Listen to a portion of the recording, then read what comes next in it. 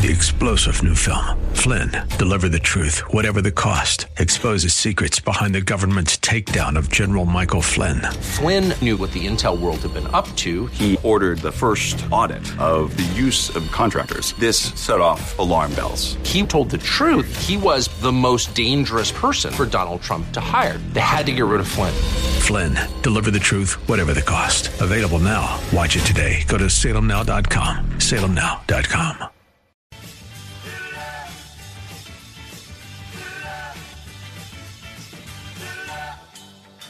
Thinking about healthcare these days? Well, you're not alone. And it seems that getting real information about the state of our medical system is tough to come by. That's why you've come to the right place with Dr. Bill, your radio MD. He's got the answers because he's a doctor. I said he's a doctor, and he wants to hear from you right now. 877-969-8600. This is AM 860, The Answer. And now, it's time for Dr. Bill, your radio MD. Good morning, everybody. This is Dr. Bill, your radio MD, coming at you on AM 860, TheAnswer.com. That's AM 860, TheAnswer.com. I'm here every Sunday live, 9 to 10 a.m. Well, not every Sunday. Occasionally, I have to take a break. And this is talk radio. It's interactive. We're an iHeart station as well, part of the Salem Broadcasting System. And if you want to join the show, you're welcome to jump in and voice your opinion. I'm at 877-969-8600, 877-969-8600. Sometimes I get going and I get a little carried away, but you can always break in and slow me down and let me know what you think. Well, there's a lot going on. Trump just came back from the G7 meeting. Actually didn't come back. He's headed over to Singapore for the sit-down with Kim Jong-un. And I am so thrilled that this man is doing all that he's doing. But there's a few things that, of course, I don't agree with. I think that we need to maintain the no prior or pre-existing loss of coverage on the health care insurance, which I think the new bill is going to take away. That was part of the Obamacare. Basically what it said is that pre-existing conditions will not be a barrier to obtaining insurance through your group company policy, nor can you be uprated for that. So you couldn't be made to pay more if you had a pre-existing condition. That way everybody's taken care of. The idea of insurance is to spread the cost out among all of us. And then if one person needs help, then we all give a little bit more for that person. That's the way insurance has always worked. And the Christian-based, the faith-based programs that are out there now are basically the same thing. You chip in if somebody's got a problem, and you give a little bit more if they need money for their health care expenses. So it's a good thing for me. And I certainly don't have a problem with coughing up a little bit extra. I mean, I'm an okay. I'm not starving to death here. So, and I think most of us in the United States, most of us, we're comfortable enough that we can chip in a little bit more here and there. So I'm going to start an online petition to the President and to the Secretary of Health and Human Services, and I'll let you know more about that next week, asking that they not undo that part of Obamacare, of the Affordable Care Act, which offered pre-existing problems coverage, and we'll see where that goes. I'll let you know as we go along. Now I'm going to shift gears here. I'm going to shift a couple of times, but because there's so much going on. At the lunch table this week, the sentiment was very much pro-Canada and anti the tariffs that we're imposing on the Canadians, especially on steel and aluminum imports and other things. However, after it was revealed that Canada charges extreme tariffs on many U.S. goods, including farm goods, agricultural goods, as well as manufactured goods. And don't forget, when you purchase something in Canada, when you go to the store and you pay retail for anything, no matter where it's made, you're going to pay anywhere from 15 to 17% sales tax, value-added tax, which is for their health care insurance. So that automatically kicks up anything that is sold into Canada by 17%. And that's a pretty hefty tariff in and of itself. Not only are we upside down in several areas when it comes to imports and exports, but remember, we also subsidize the entire world's health care bill. And I've talked about this before, the Organization for Economic Cooperation and Development, which I have been very critical of, especially their assessment of who pays the most for health care in the world. And, of course, it's the United States, and how wasteful we are, and, you know, what a bad country we are for spending so much on ourselves when there are people in the world who have no health care, no basics, and no immunizations, no antibiotics, whatever it is. We're just bad people. Wait a minute here. Wait a minute. Let me explain that the high cost we Americans pay for medications, it's a subsidization of other countries' health care bills. Because we pay more, that same drug can be sold or licensed, manufactured, and sold in India for a tenth or 1/100th the cost of what it would cost here. And at some point, India is going to be affluent enough that they won't need that subsidy. And then we're going to have to say, as the president is saying now, wait a minute, we're paying 10 times the amount for this medication, and this isn't right when you're paying 1/10 of what we're paying, and we're subsidizing this for you. And a lot of these medications are developed or manufactured in the United States, although a number of the companies left over taxation problems in the 80s and 90s, 70s, 80s, and 90s. But listen, it's not just drugs, it's also medical devices. I mean, we develop most of the medical devices, whether it's pacemakers or artificial hips and knees, and these are expensive items. They are extremely expensive. And because we pay more for these, other people around the world can pay less. And we do pay a lot for these devices. We pay a lot for artificial knees and hips. We pay a lot for pacemakers and defibrillators that are implanted into our bodies. You know, this is such a simple and blatant fact that I find it incredible that I'm leading the charge to confront these truths. And basically, I'm the only person I know of who's been yelling about this for the past decade. And don't get me wrong, I'm not complaining about my lifestyle or what I'm paying for the health care that I receive. I'm quite happy and feel quite blessed and lucky to have the ability to and the access to health care that I do and that most Americans do. And of course, we'd like to see this for all Americans. There's still a few people that are out there that don't have some of the basics, but almost everybody can go get health care. I mean, you can always go to the ER and somebody's going to take care of you. Whoever's on call for your particular problem, you'll be assigned to them if you go into the hospital. So I'm not complaining about my lifestyle or having to pay more for my health care or having to pay more for devices or for medications. I mean, I'm grateful that I even have the opportunity to purchase these things, but rather I'm upset that groups like the Organization for Economic Cooperation and Development so distort the truth about our healthcare system and its cost that it sounds like as if we Americans are immoral in our use of healthcare. I mean, this is ridiculous. We are one of the most moral nations in the history of humans. And I know that people on the left will disagree, but once you travel around the world and see how much we have done and how much we have added to the world and to multiple countries throughout the world and see how the world feels about us. And, you know, you hear all this anti-American talk coming from the Iranian government. The Iranian people love us. They want to be like us.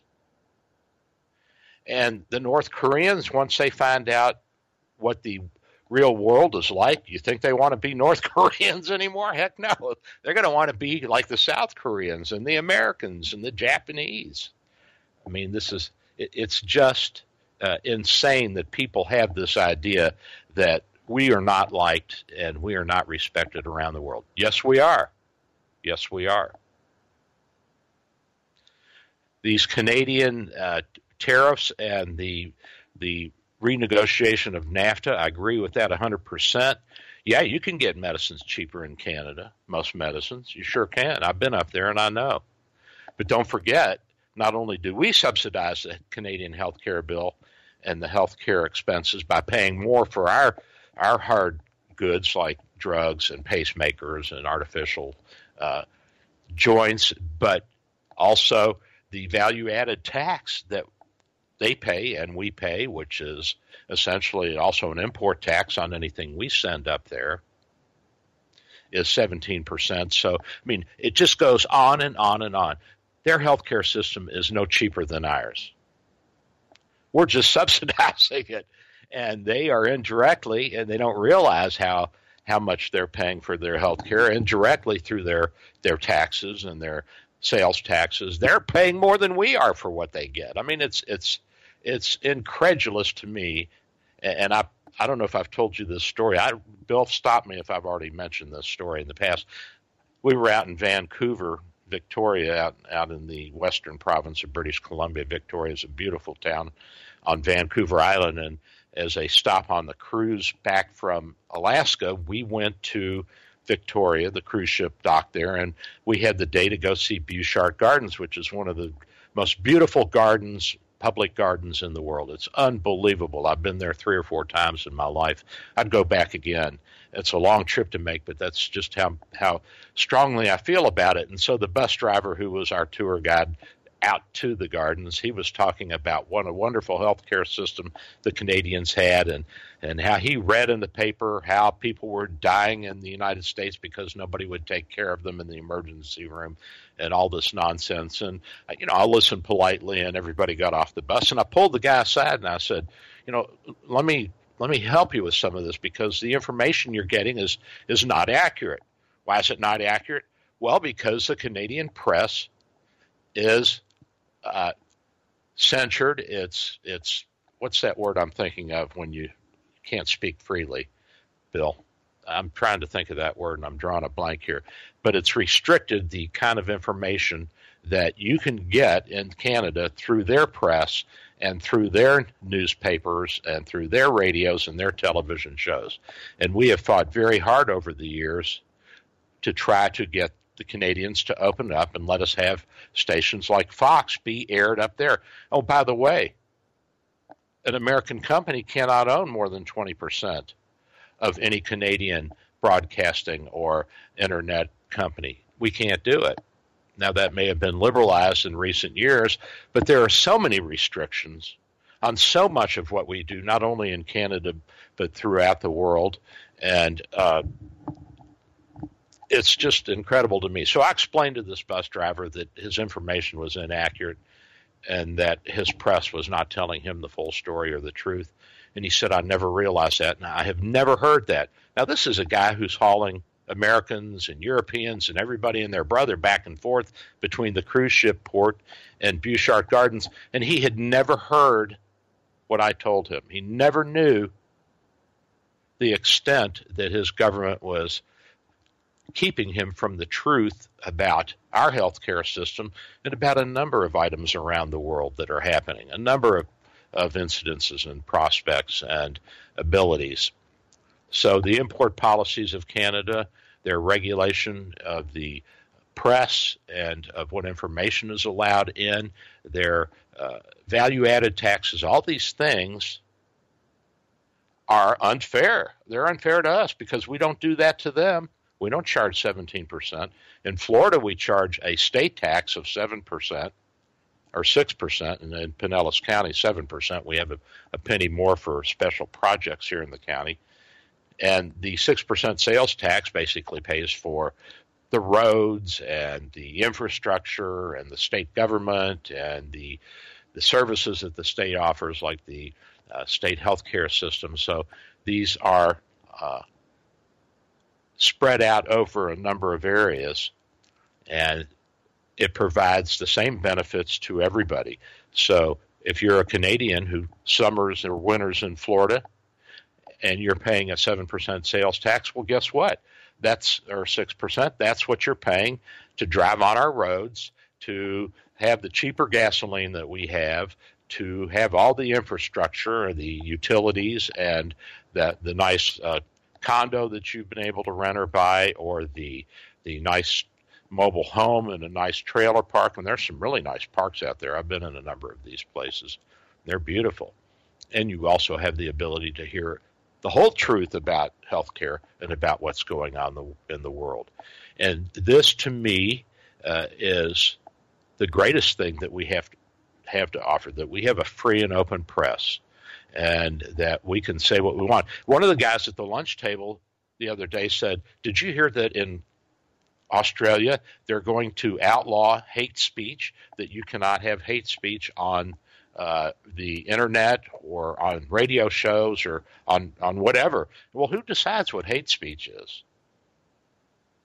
And who says that you can't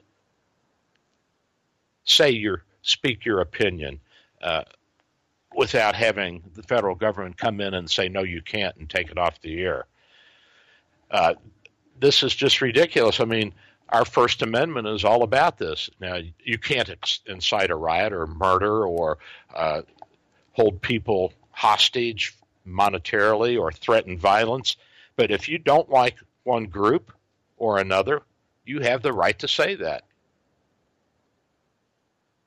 You have the right to say that. And to me, that is so valuable, and it's so much a part of what we are and who we are that it's hard to imagine a democracy like Australia saying, no, you cannot say what you want. I mean, that would never happen here. It would never happen here. And yes, we tolerate a lot of things that other countries wouldn't. But that's what makes us great.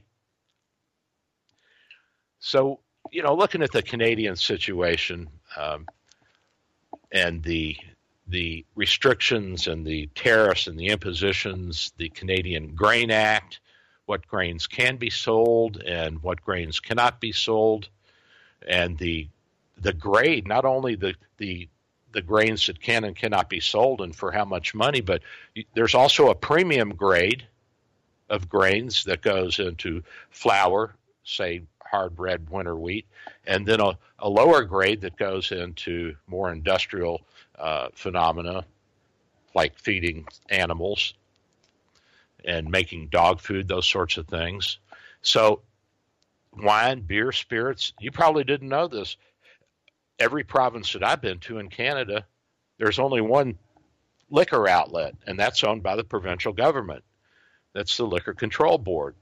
So if you're trying to sell your alcohol or your wine in Canada, if you can even get it in there, not only will there be import tariffs, there will also be a 17% sales tax, and because the government has control of it, and it's another way for them to bring in money, they'll add a few more pennies onto it when you go to the Liquor Control Board, which are liquor stores up there. And in British Columbia, only British Columbia wines can be sold on grocery store shelves. Imported wine in grocery stores can only be sold in a store within a store. Why? So that they can tax it differently and the government can have control of it. They even have separate cash registers. So, the president's not all that off the base here. I mean, come on. And you say, well, our economy would overwhelm Canada's. There are only 10% of us. Their population is 10% of ours. Maybe, or maybe it would force them to be more efficient, more streamlined. Who knows? But the only way we will know if a true free market works is if we work our way towards a true free market. And I've been saying this on the show for decades now, well, decade and a half anyway, that I believe that a free market is the best way to go in healthcare, but I don't think we can just jump into it. I think we're going to have to let ourselves down easily because there are going to be people who are not going to know what to do, who won't know how to shop for healthcare, and this is going to be a learned asset that we'll have to have if we move into a true free trade system. I don't think we're going to have a completely free trade system. There will always be those people who are not capable of taking care of themselves. And, of course, things like Medicaid, which is beloved by the seniors. Even the free traders love it.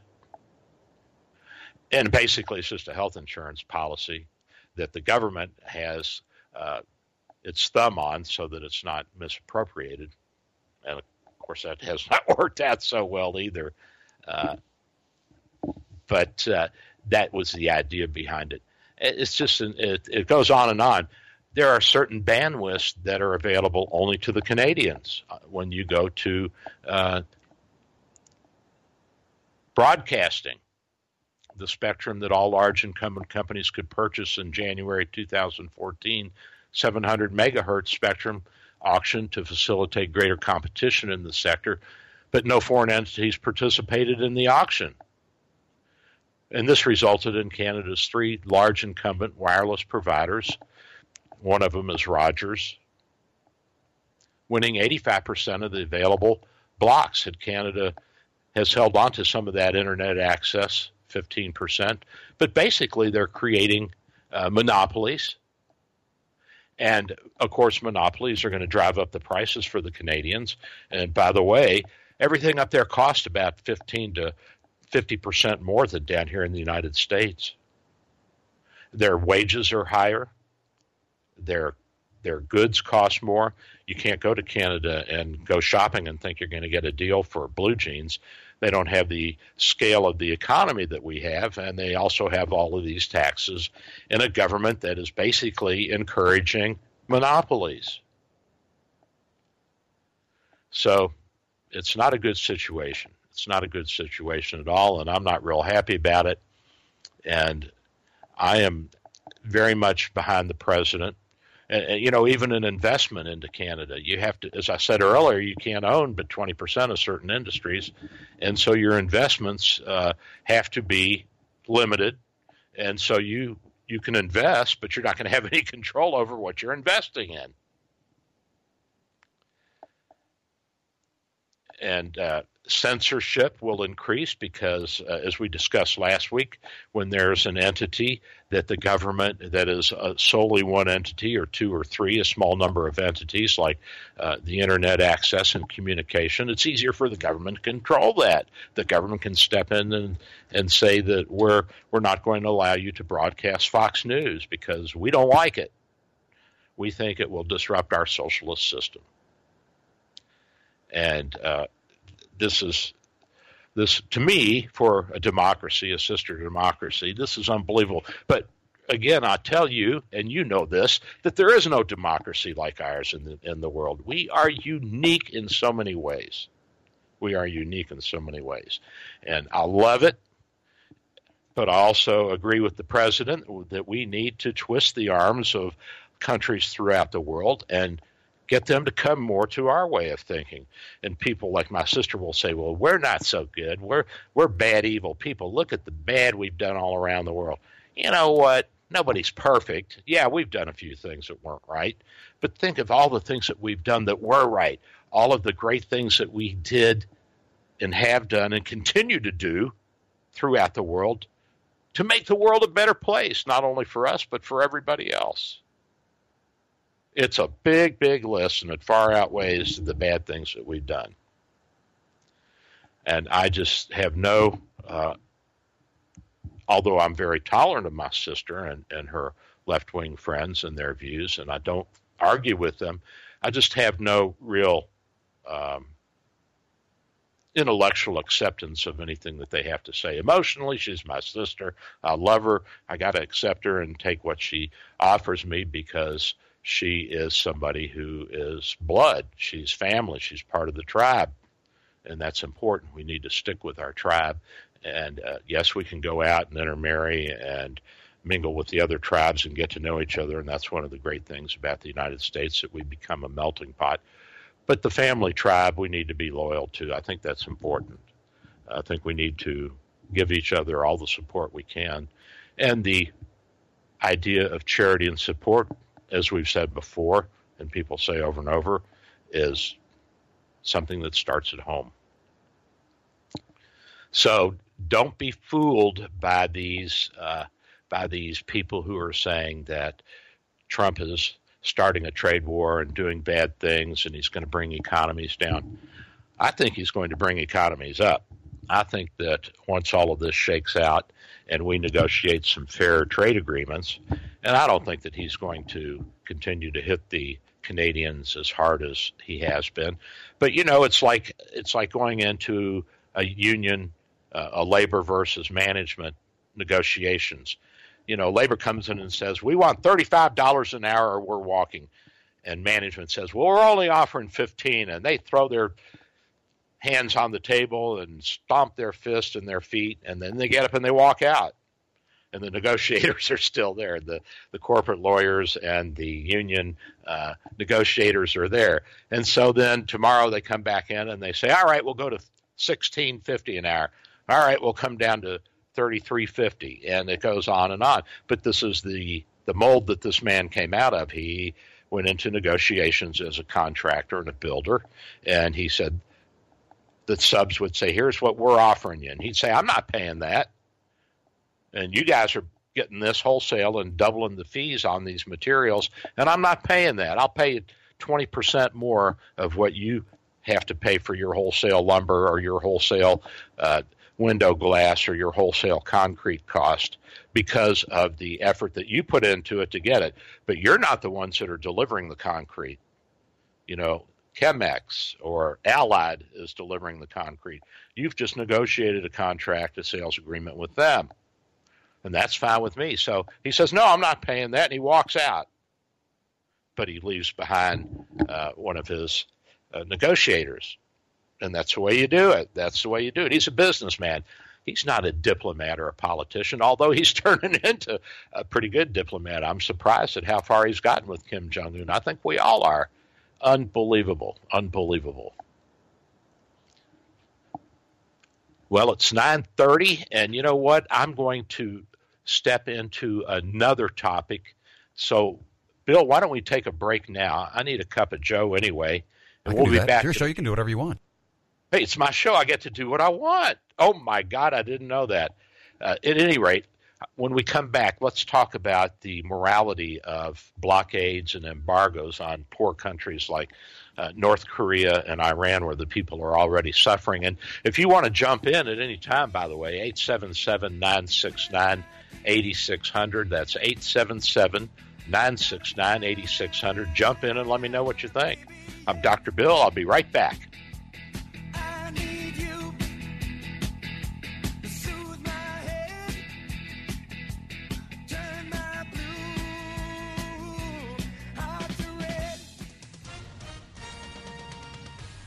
With SRN News, I'm Michael Harrington in Washington. President Trump has arrived in Singapore, where he will meet with North Korean leader Kim Jong-un. Mr. Trump landed at the island city-state's Paya Lebar Air Base, traveling from Canada, where he attended the G7 meeting. Mr. Trump's meeting with Kim is scheduled for 9 a.m. Tuesday, or 9 p.m. June 11th, here actually on the U.S. East Coast. The president hopes to win a legacy-making deal with the North to give up their nuclear weapons, although he has recently sought to manage expectations, saying it could take more than one meeting.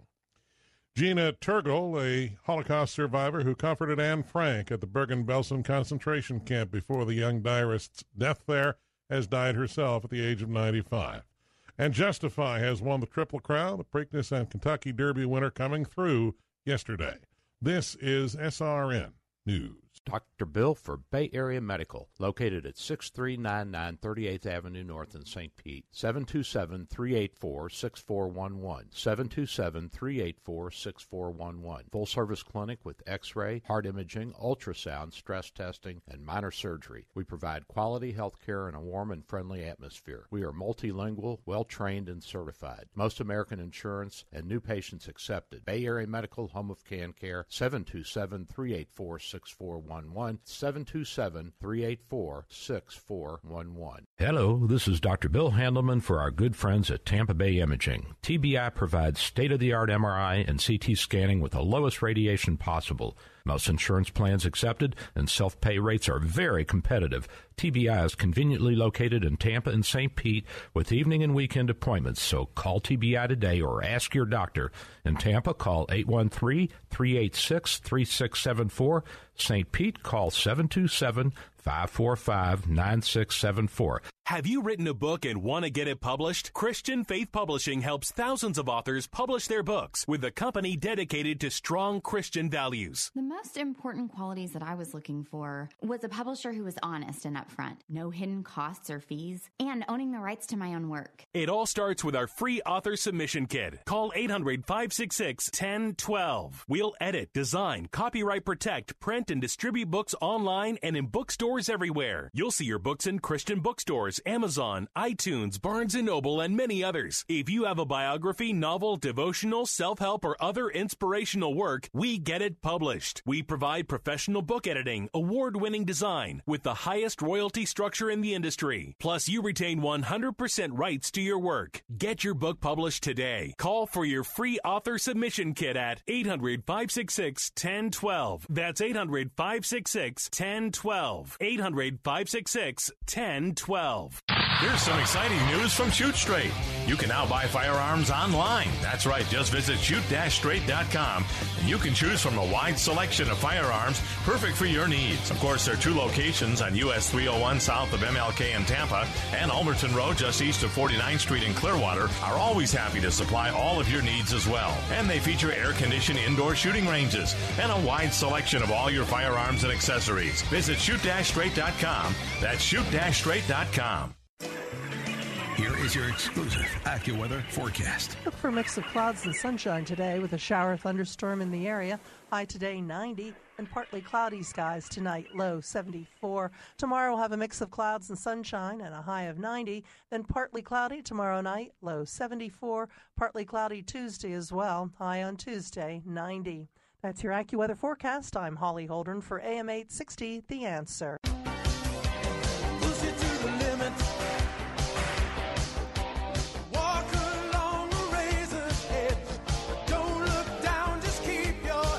And I'm back. This is Dr. Bill, your Radio MD, and we're coming at you on 860 AM The Answer.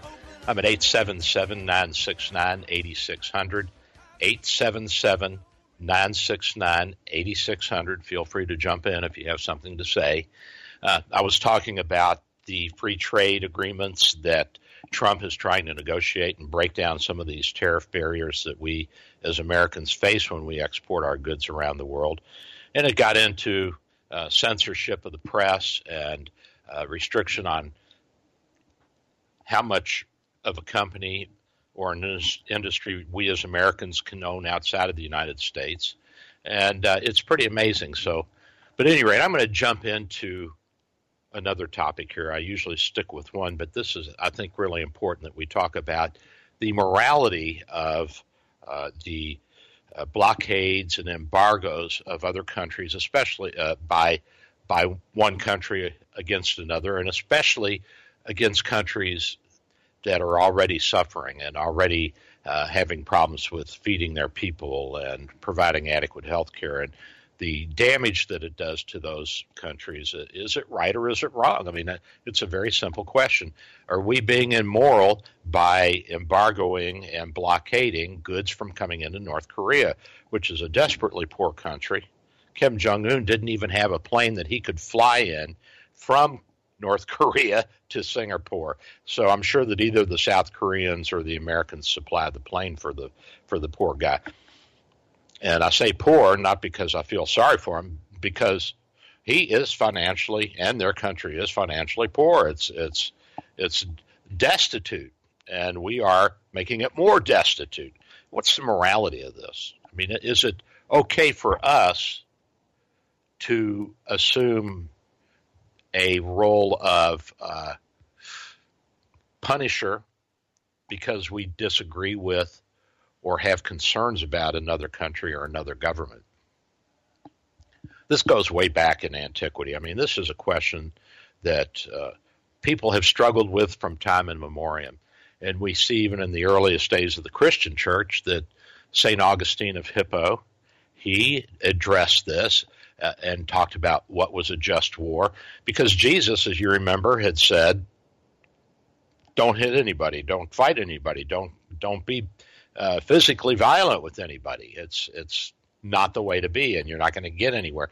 But you're asking humans to do something that is perhaps not humanly possible, not even in today's world, and that is to be completely nonviolent. It is ideal, and I admire people who are completely nonviolent, and they are true followers of the Buddha and Jesus, and I think that's a great thing. I don't think I have that ability. I'm just too emotional. But Augustine, the 4th century theologian, philosopher, laid out some of the ground rules, and he said that war had to be waged in obedience to a divine command or in conformity to God's laws, and that the state, a duly, legally recognized state, is who would make that decision. In our society, the state is us. It's our democracy. We vote on it. And if we don't like a war that we're in, then we tell our representatives and they get us out.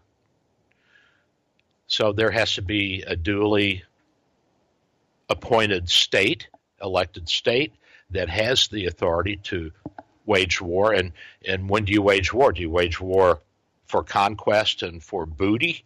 No, that's not what Augustine said was an allowable thing. It's not what was good.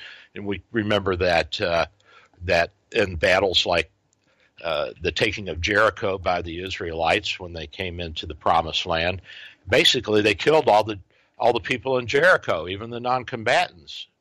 And Jesus said, "This is craziness. You can't do that."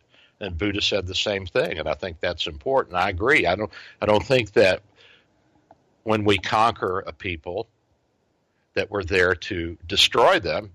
We're there to keep them from harming us or harming our friends, and to help direct them onto a path where they're a friendly, peaceful neighbor and not a combatant and an enemy. But there's no doubt about it, when we blockade countries, or when anyone blockades another country, any one country blockades another country, the potential for great harm to non-combatants exists. It's just there. And I'll talk about a few incidences of that I've experienced in my lifetime and some of the history of the 20th century. You know, in World War I, Great Britain and her allies, including us at the end of the war, World War I was 1914 to 1918. We entered in 1917. The Allies blockaded the Germans. The Germans don't have a whole lot of ports. They have a small part of the North Sea that they open into, and then, of course, the Baltic. And so it's fairly easy to blockade them. There were not a lot of ports that they could come out of. They had their U-boats, which could slip out underwater and go out and do damage to the Canadian and English, British and American ships that were coming across from the United States and Canada to feed and supply the Allies in World War I and in World War II. But they couldn't get anything in. You know, submarines are not big enough. And so basically, we, at the end of World War I, were starving their people. They couldn't get food. They were bordered by Russia. The Austro-Hungarian Empire, which was their friend, was on their eastern and southern border. And this was collapsing. And so basically 800,000 or 900,000 people estimated starved to death because of the blockade that we put on the Germans in World War I. 900,000 women and children starved to death. What's the morality of this? Is this moral? And how do we justify this? How do we say to ourselves, well, you know, there was a greater good here. And now we have to define what is that greater good. Well, St. Augustine would say that the sacred seat of virtue is in the heart. Well, that assumes that you got a heart and that you have some empathy for your fellow human being. Most of us do, so that's a good thing. So we have to start at that point, and we can't let it take us too far one way or too far the other way. And, of course, my sisters are all heart, and then people on the far right are all brain. So somewhere in the middle there's a meeting, and we have to take our best morals and values and our best sense of self and each other, and we have to apply this anytime we wage war. And basically we're waging war now against Iran and North Korea. We're embargoing. So we're starving them of goods that they need and of money that they need. We're keeping them from selling their goods. We're blockading in a certain sense. An embargo is when you, as a nation, will not sell to another nation. And a blockade is when you keep other nations from bringing in goods to a country that you're at war with. And in a sense, we're having some informal blockades as well. So it's important for us to realize that even though we don't have a declared war with North Korea, well, actually we do. We never signed a peace treaty with them. But, I mean, there's not an open conflict going on. We are, in a sense, at war. And we have to apply our morals and values to this. And what is the greater good here? Is the greater good that we are dominant and that we control the world, so to speak? Or is the greater good that we are undoing evils in the world and forcing those evils to come over to the side of good? And I've said before that I don't believe in good and evil as such, but there are things that work and things that don't. And obviously, as we can see, our way of life does work. It works very well. And other ways do not work. And so I take it in terms of utility and utilitarian. Joe in St. Pete's on the line. Joe, welcome to the show. What do you got for us? Thank you, Dr. Bill. I kind of apologize right off the bat because it might be off the subject. I've been in and out of my car, and I followed you earlier. Don't really know where you are right now. But the purpose of my call was, have you heard that I heard it on Fox News through Tucker Carlson's show, that the FAA has lowered its standards. It started in 2012 in the interest of diversity, and they actually did a questionnaire, and people got higher points if they'd not been employed for 3 years, if they had low science.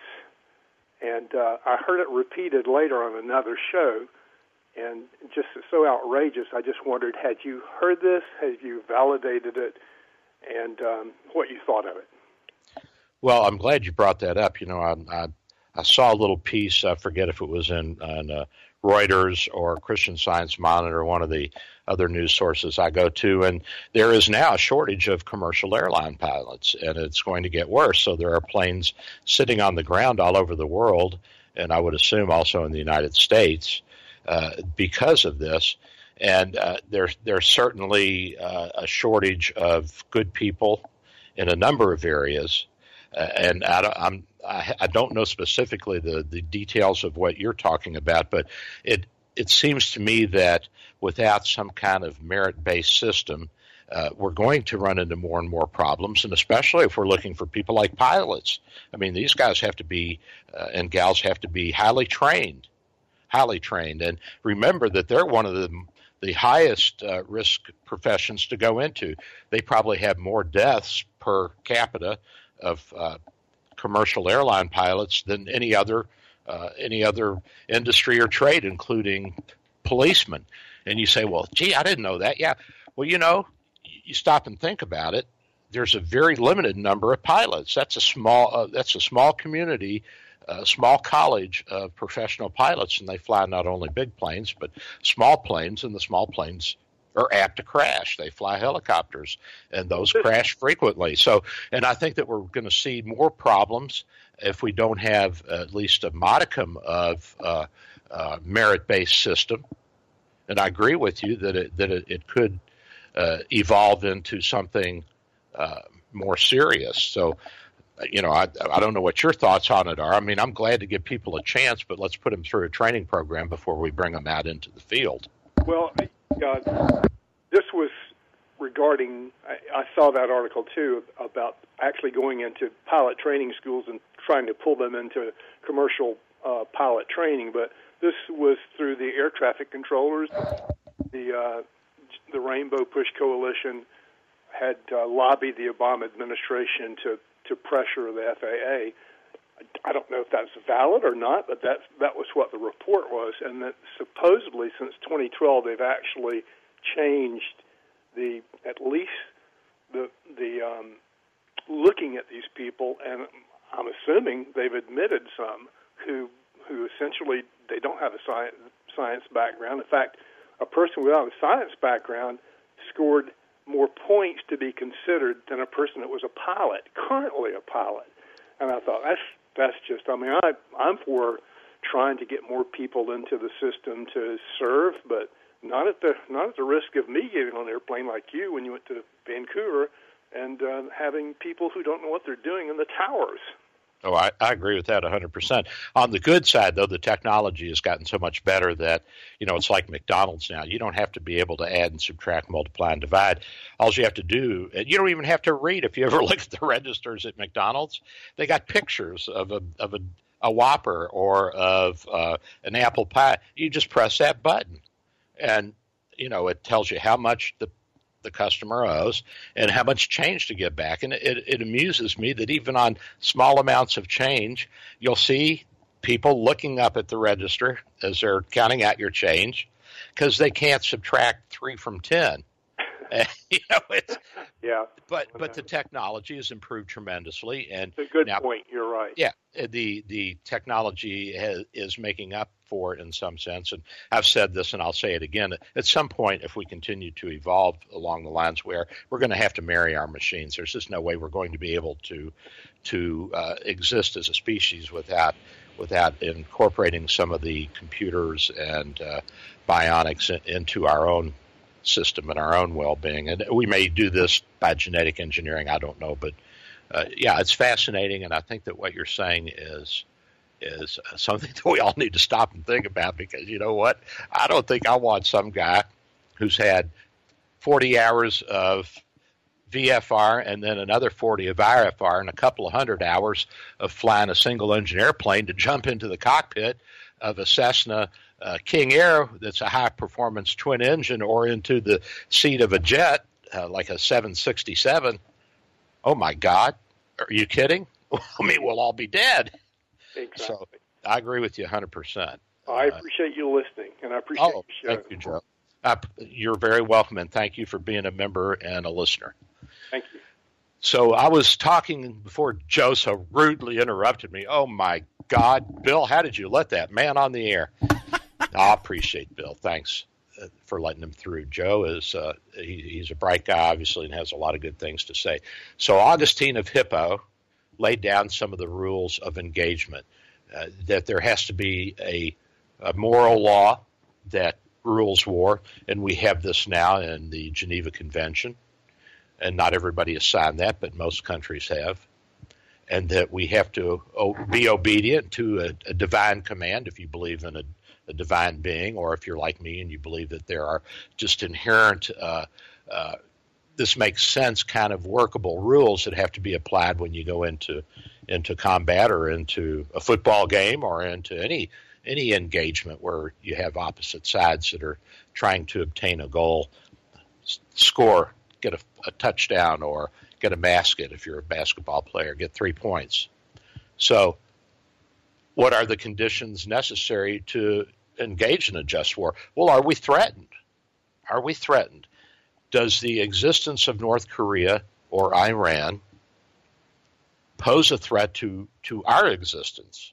And, of course, if you have a nuclear weapon and you have a delivery vehicle that you can put that weapon on, then, yeah, by the way, you do pose a threat to us.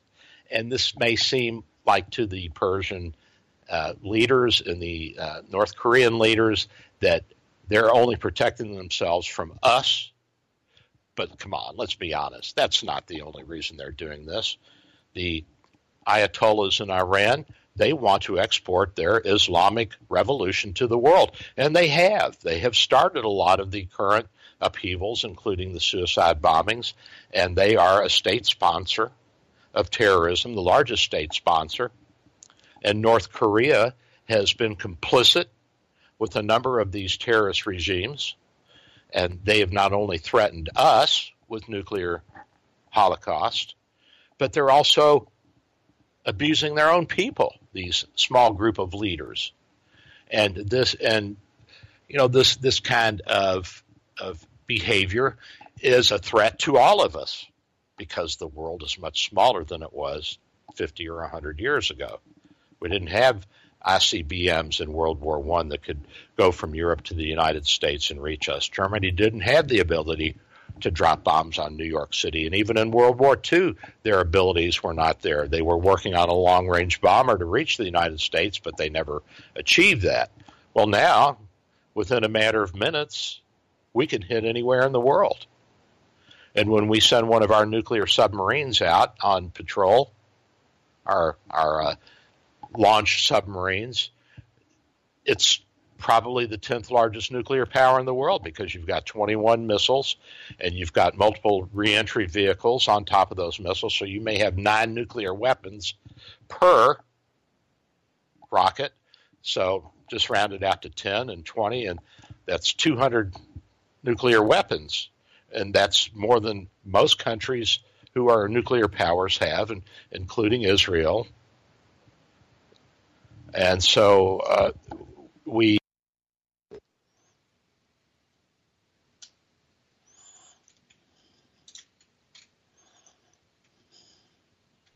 Doc?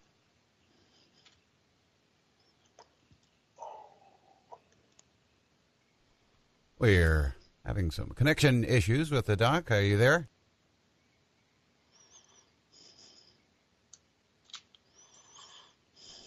You okay?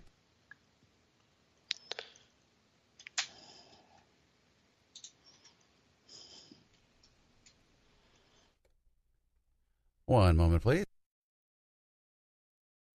What if I could tell you that a full-blown wildfire was going to occur tomorrow, right where you live? Tell you exactly which neighborhoods it would engulf and how fast it would do it. The first thing you would do is talk with your loved ones and make a plan today. It's true, I can't tell you a wildfire will strike tomorrow, but shouldn't you make a plan anyway? Go to ready.gov/communicate and make your emergency plan today. Don't wait. Communicate. Brought to you by FEMA and the Ad Council.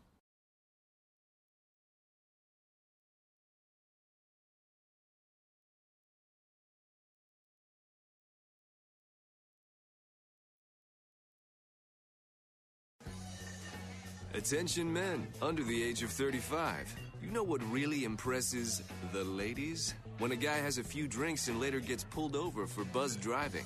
That could cost you around $10,000 in fines, legal fees, and increased insurance rates. There goes let's grab dinner and a movie. Oh, I know. You drive more carefully when you're buzzed. You've proven that hundreds of times. A woman admires that kind of confidence. And you've practiced how to speak if a cop does pull you over. Slowly, clearly, and politely like, "Good evening, officer."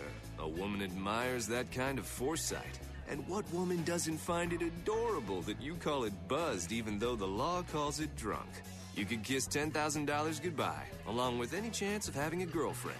Because nothing says, "I'm a catch," more than a guy who lives in his parents' basement and calls it my place. Buzzed, busted, and broke. Because buzz driving is drunk driving. A message from the National Highway Traffic Safety Administration and the Ad Council. It's to have peace and harmony and the ability to achieve life, liberty, and the pursuit of happiness. Second, we got to do it for a good and just cause rather than just for self-gain. And third, there has to be a central motive even in the midst of the violence, right? Intention, and authority must fight for the just reasons it's expressed or claimed for declaring the war in the first place. And the soldiers have to fight for that. And when we win, we can't be barbarians.